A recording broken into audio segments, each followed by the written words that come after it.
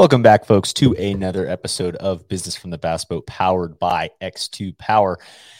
And guys, today we've got an awesome show lined up. So glad we are in the middle of January. It feels like fishing season is getting closer and closer. And I hope that everyone is getting prepared, getting tackle ready, all those sorts of things. And really, this show has been kind of a long time coming. Bailey and I have had some conversations just about different folks we want in the industry on who to get onto the show, being that it's Business from the Bass Boat, and we try and represent some of the industry style stuff. And this guy is a big time player when it comes to the fishing industry and knowledge when it comes to the media space in fishing. And that is Todd Hamill, who is the CEO of Wired to Fish. Let's bring Todd in. How's it going, Todd? Hey, how you doing? Doing great. Trying to stay warm. And with your background there, it looks like you're trying to do the same.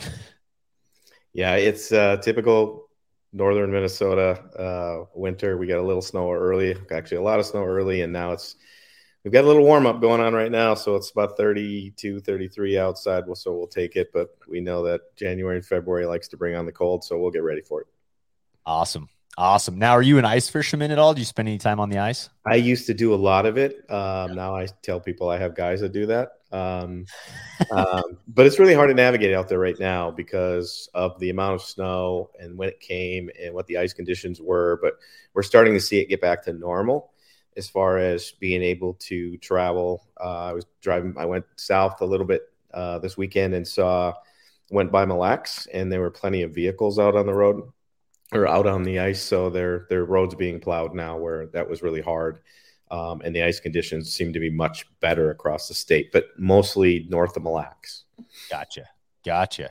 It's always interesting that time of, especially it happens here in Colorado anyways, like the March timeframe when stuff's starting to melt and you have like heavy snow on top of ice, and it makes it dangerous from that perspective. And when there's that much snow, it can be kind of dangerous and then also hard to get vehicles around like you're talking about.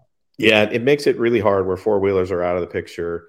Unless there's plowed roads, vehicles are out of the picture, and snowmobiles with the moisture like that makes it really difficult too. So you're really kind of stuck to tracked vehicles. And then you can pretty much navigate most anything. But yeah, in northern Minnesota is that all permanent houses and things like that. Nothing overnight can happen after February 28th. Oh, okay. And a lot of species get shut off at the end of that. So walleye, pike, you can't fish for them anymore until our opener, which is the first weekend in May, typically. Gotcha. So a lot of people kind of stop. And so we avoid a lot of the pitfalls and the dangers because people just can't go or they can't keep fish. You can always keep pan fish, and there's certainly a lot of people that do that. But the hardcore guys, the big wheelhouses and things like that, they're all done. Gotcha. Okay. That's what's crazy here too. Like we don't have I don't believe on any of our lakes we're allowed to have an overnight shelter that is permanent per se when it's a rollout like that, right? For multiple days. You can definitely fish through the night or like on a trip for a couple of days, but you can't leave it out there for that entire time frame. So I've always been kind of jealous of guys who are set up shop and that kind of a thing and have like a hangout out on the ice. It's a big deal. That's a huge industry here, these wheelhouses, where they're nice. I mean, they're fireplaces and satellite dishes and carpeting and bathrooms. I mean, it's a big deal, and guys are spending a little bit or they're spending a lot, and they use them as hunting shacks as well. At least that's how they justify these. But they'll go on the lake for 2 weeks at a time. Wow. That's crazy. Well, in today's remote work situation, it's like, man, you could be out on the ice, always have something in the water. That's awesome. Well, Todd, first, just wanted to thank you for coming on.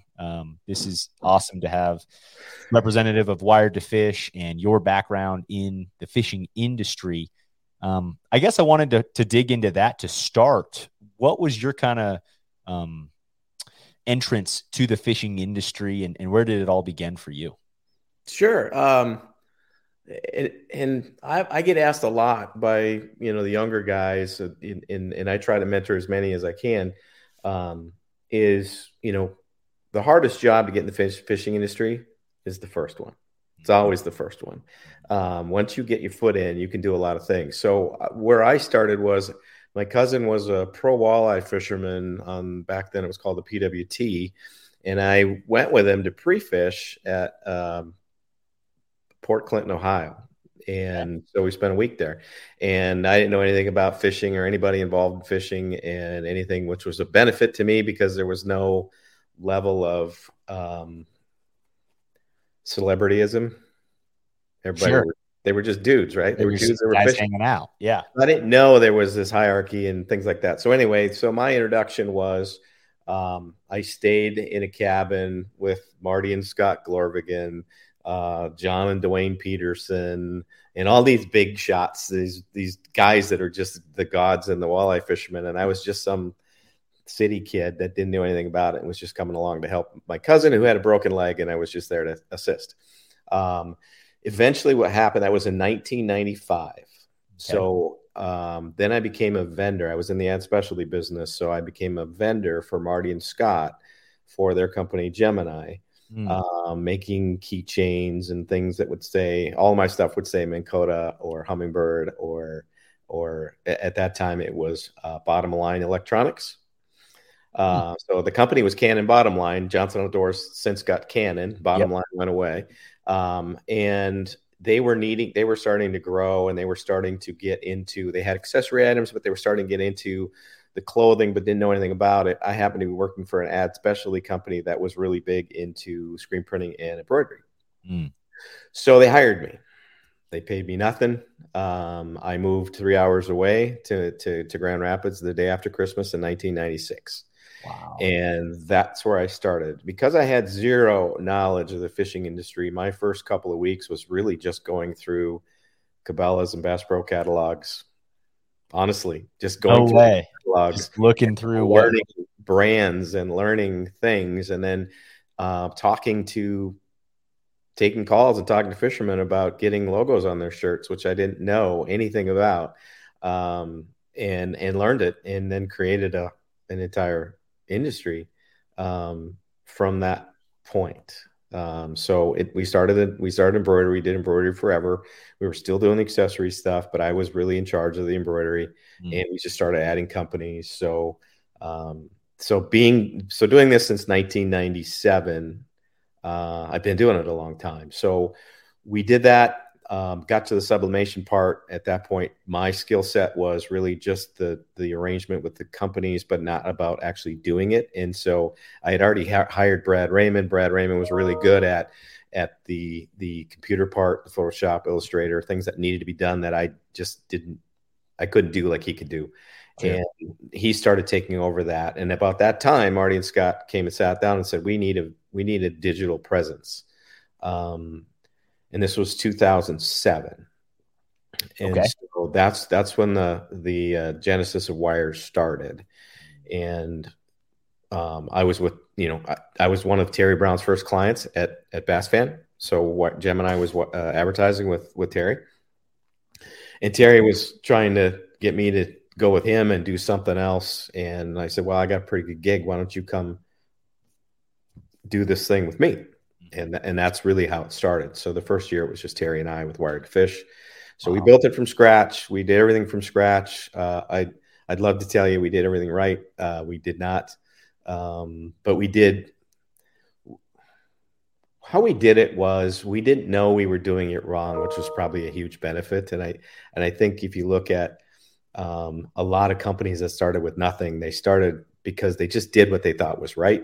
And whether it was right or wrong, you believe in it, you keep doing it, and hopefully you navigate through. That's a really good point. I think that's been explained to me as like the beginner's mindset, right? When you're new to an industry and you don't have any preconceived notions on how things are done and things like that, that's where I think some of the coolest contributions to an industry happen, because it's people who, like you said, you're just doing it.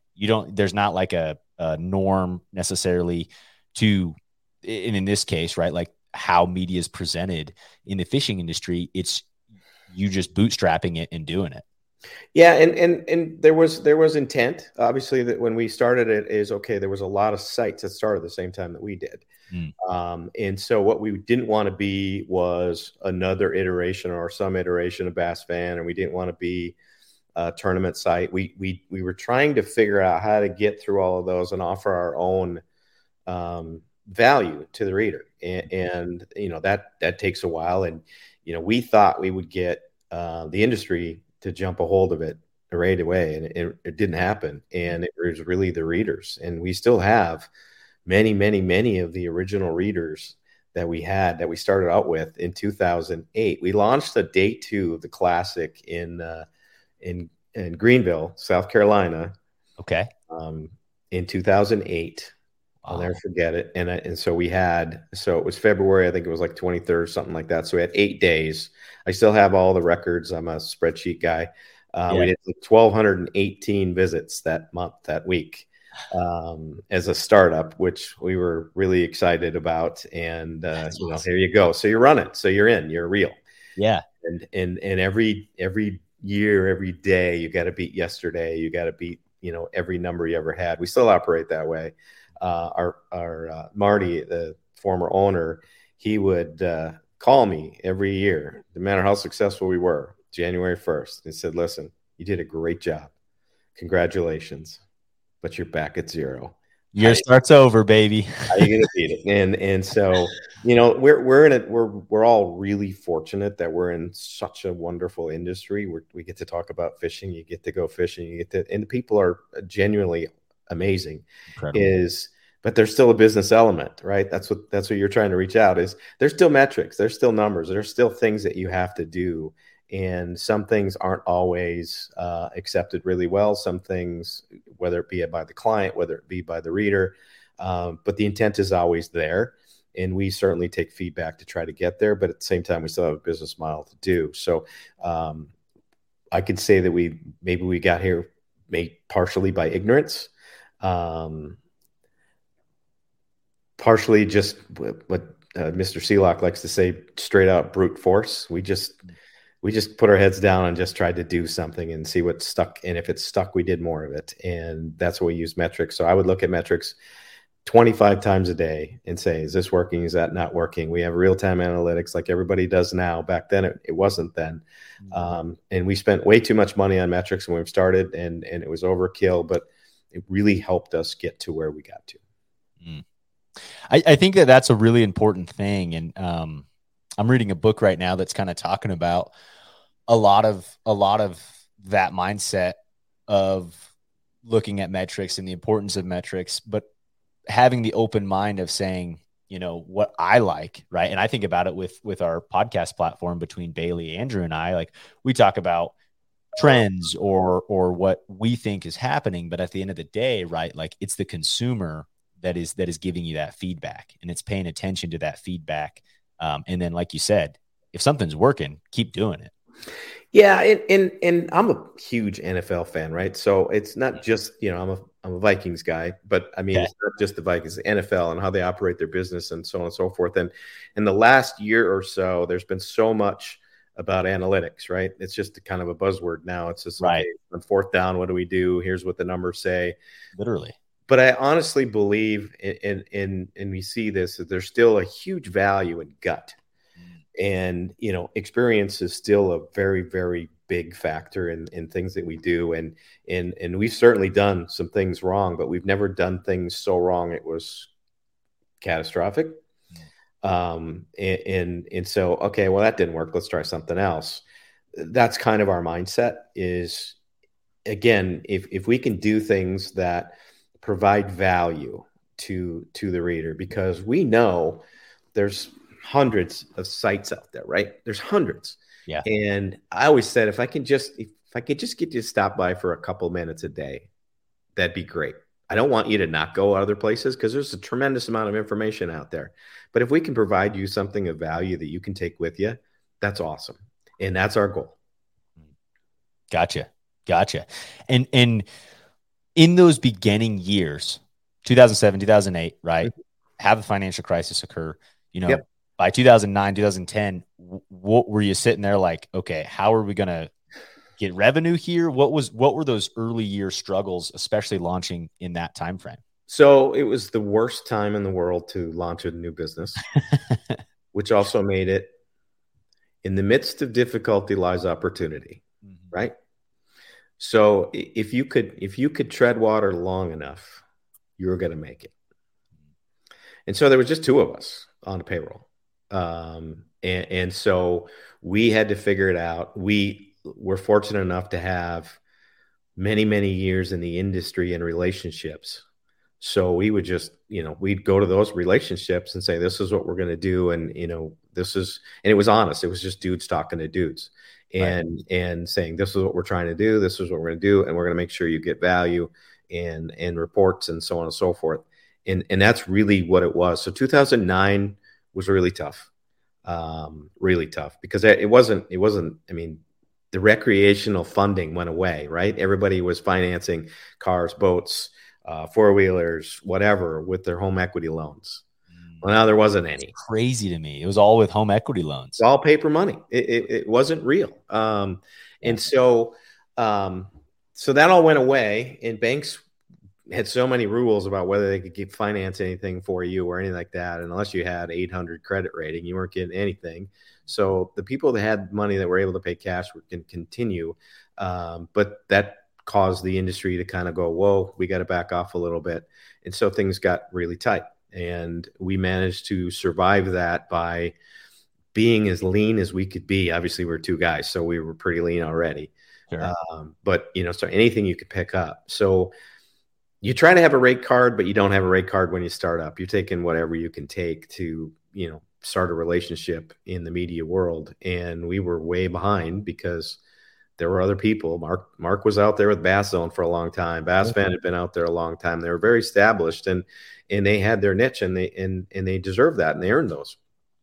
We're a new guy. And so anytime there's struggles financially from an industry standpoint is in order to continue with some people, a lot of times what they have to do is take something away from someone else because no one's getting a new budget. Sure. Right? Nobody's getting more money. Well, that was an awesome show. Hope you guys enjoyed it. If you can and your app allows it, please leave us a rating and review. It really helps us get seen more, which allows us to access more time and more variables to be able to bring to the show to make it better for you guys. So hope you enjoyed it. And if you did and you liked some of the things we talked about in this episode and want to check out our show partners, all of that is in every single show description. You can click down there. It's got all of our discount codes, all of our links to our show partners where you guys can go and support the people that support this show and help us make this show happen. And of course, this show does not happen without you guys. You guys know we appreciate you. You're the Sear Sanger fam. You're the reason we're here. Appreciate y'all, and we'll see y'all on the next one.